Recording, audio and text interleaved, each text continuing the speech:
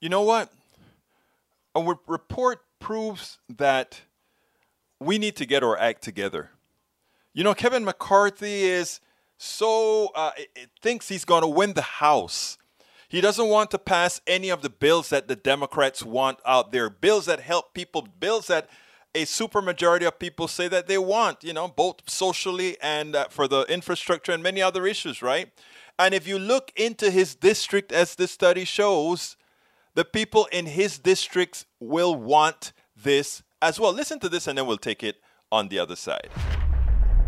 Got to share the details of a new report that reveals one of the biggest benefactors of the American Rescue Plan happens to be one of the most vocal critics of Biden's infrastructure plan, House Minority Leader Kevin McCarthy. Erica, this piece was amazing.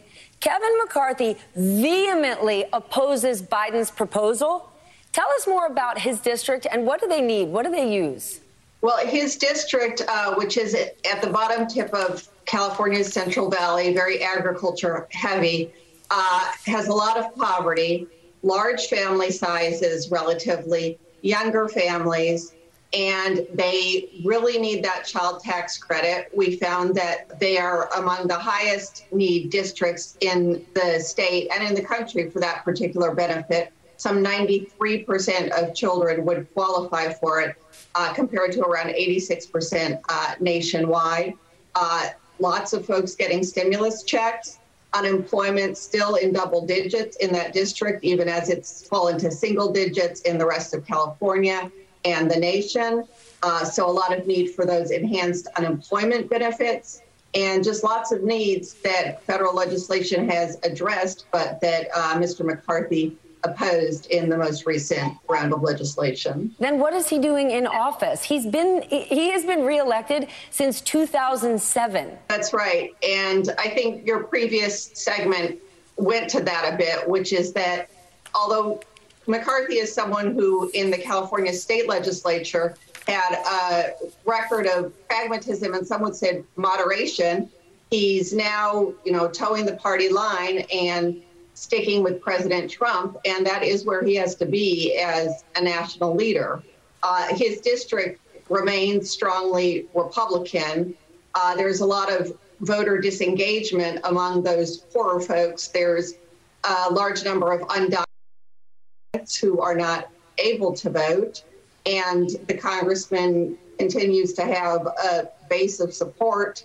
In some cases, folks that are benefiting from the programs that he opposes, but nonetheless maybe don't connect the dots or continue to support him nonetheless. The Democrats have some work to do in that district. Do you think he'll be safe in the next cycle? You can only be a leader on the national stage if you get elected in your home district. Yeah, I don't think he's at risk. And clearly he's trying to make sure that he's not. And that's in part by supporting President Trump, which is where Republicans have to be for the most part for electoral viability.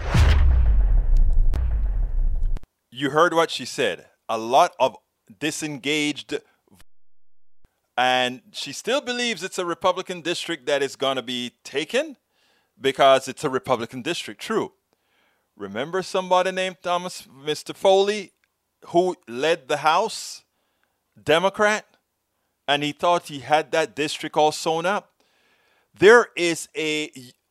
I fundamentally believe that if we put the effort in, and this doesn't have to distract us from winning our shore district and put it involving ourselves in there.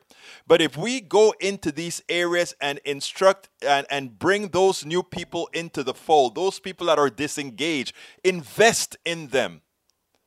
Invest in people. That's who we are as progressives.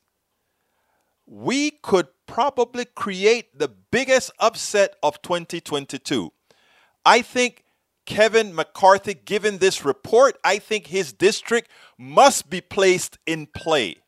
Whether it seems that way or not, the fact that these people do require government and that he is materially opposed to it, there is a narrative that can be created. That these people finally look at their self-interest and say, if Kevin McCarthy gets his way, we don't.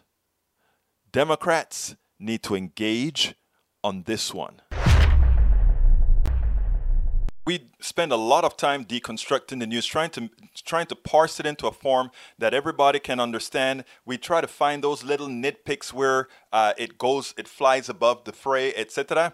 If you really like these videos that we do, I want to ask a big favor. Please go ahead, number one, subscribe to our channel, and number two, please join if you can. Thank you so kindly for watching. Keep watching. Please remember to share. We must populate the entire internet with our progressive message, a message that we know is what most Americans say that they want. So help us, please join.